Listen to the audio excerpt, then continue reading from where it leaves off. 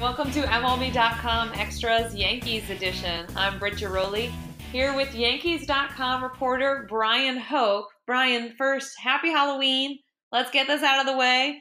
You stole my Halloween costume idea. You stole it because we took the picture first. So just to bring the listeners up to speed here, we had the whole A League of Their Own crew, and we had Dottie Hinson and Kit, and I was Jimmy Dugan, and my wife was a second Dottie Hinson. But then the next day, Brittany posted a picture on her Instagram and Twitter, and they had the same costume. So it must be a popular one this Halloween. And League of Their Own, great movie. One of the best baseball movies of all time, I think. To be fair, I think you won because one, you had your kids as props, and two, did I see a Marla Hooch?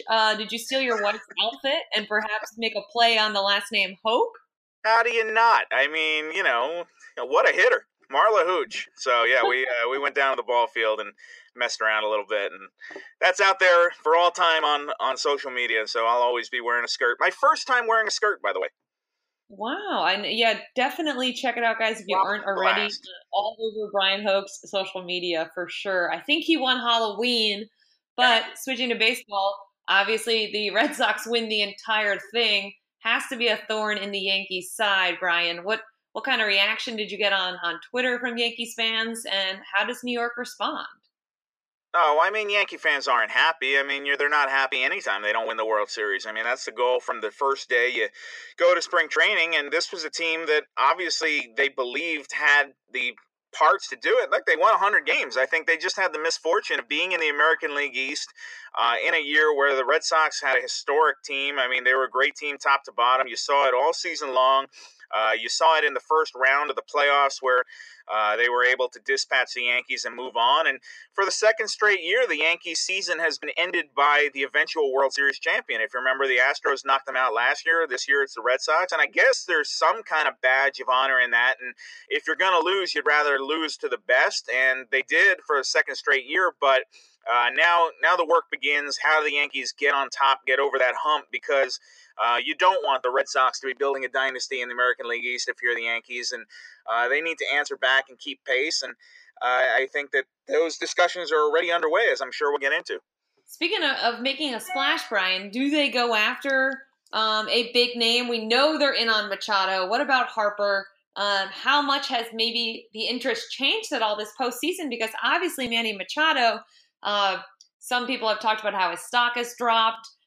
Really didn't have the best showing, particularly in the World Series. How does that affect things, if at all? No, I think that, look, the Yankees, Brian Cashman tried on two separate occasions this year to get Manny Machado. They wanted him during the season, so obviously they thought he was going to be a fit, and that's even before the Didi Gregorius injury. And obviously that it's a different situation when you're talking about a free agent to be rather than signing a guy to a long-term deal. But Britt, I mean, you know Manny Machado pretty much better than anybody. I'd be curious to hear your take on what you thought of his postseason. I think that just from the outside looking in, I think that Manny Machado is a fantastic player. He's an all-world talent. I'm curious to know why a guy would say he's not Johnny Hustle in the postseason. These are the biggest games of the year, and if you can't get up for that, I don't know when you do. So let me flip the script here. What was your take on his postseason? Yeah, honestly, I thought he obviously didn't do himself any favors, right? Kind of dug himself a ditch. And as you said, he's a terrific talent, but there's a couple things at play here. One, he's always been honest to a fault, and I think that's where the Johnny Hustle quote got blown up. He doesn't necessarily think before he speaks, and certainly he's had trouble not hustling before, and he's always been a guy who's kind of played every day and played with that caveat as, hey, I'm going to play every day. You can put me in the lineup, but I'm not going to run that hard on a ground ball down to first base. But as you mentioned, it's the World Series. I think he's a guy who's very easy to hate if you are the opposing fan base, the opposing dugout, from the clubhouse, within the Orioles clubhouse, within other teammates who have been around him. He's a great teammate. People in the clubhouse will fight for him, but certainly he's a guy who kind of reminds me maybe a little bit of like an A.J. Brzezinski type of guy, who was with the White Sox and really helped them kind of in their World Series run. He's very much like that. Obviously, a game changer in terms of talent, but a guy that people love to hate. So I don't question, Brian, whether or not he can fit in with the Yankees clubhouse. I think he can fit in with the Yankees clubhouse. I question what happens if, like Stanton, he gets off to that bad start. He becomes miserable, maybe a little sullen. He definitely has some Alex Rodriguez in him. That was his mentor growing up. He had a big poster of A-Rod in his room, both from Miami, very close with him, did a lot of off-season workouts with him. So you can kind of see the parallels there. And certainly you wouldn't want him to become the next A-Rod in New York. Well, I can tell you, if you remember in spring training, there was a big fuss when Aaron Judge told Machado he'd look good in pinstripes, and we dealt with that for a couple of days. And I remember during the All-Star game, a lot of the Yankees were buddying up to Machado, and I think Aroldis Chapman posted a picture on social media of them kind of hanging out all together and saying, which one of these doesn't fit in the picture? Because at the time, there was talk that the Yankees were going to get Machado, so I think he could fit in the clubhouse. I think he'd be welcome with open arms. I think that if you're in the front office, you do have a little pause looking at what happened in the postseason there. And but I think at the end of the day, does he make the Yankees better? He absolutely would, and he would fill a position of need because you don't know when Didi Gregorius is going to get back. I think I said last week, look, they said he could be back in June, he could be back in August, but considering they also said Judge would be back in 3 weeks, and it turned out to be more like 7.5 this year. I think that you bet on the long side. Anything you get from Didi at shortstop is a bonus. And if you do get him back, you could always slide Machado over to third base, too. Yeah, where he's arguably better. So certainly I agree with you. He makes them a much better team. And, the Yankees are facing some big important decisions. Key among them, I guess, coming up, kind of looming, is Brett Gardner, Brian. He's been such a big part of what they've been able to do. He's been around for so long. What happens to him, do you think? Well, what is the future of Brett Gardner? Yeah, my sense is that they're not going to pick up that option. I think that $12.5 million, they're going to pay him the $2 million buyout, and they might try to re-sign him on the open market. I think that Gardy he's the longest tenured Yankee. He's the only guy left, I believe, who played as a Yankee in the old Yankee Stadium. So, I mean, it's been a long run with Brett Gardner. He loves being with the team. It's all he knows.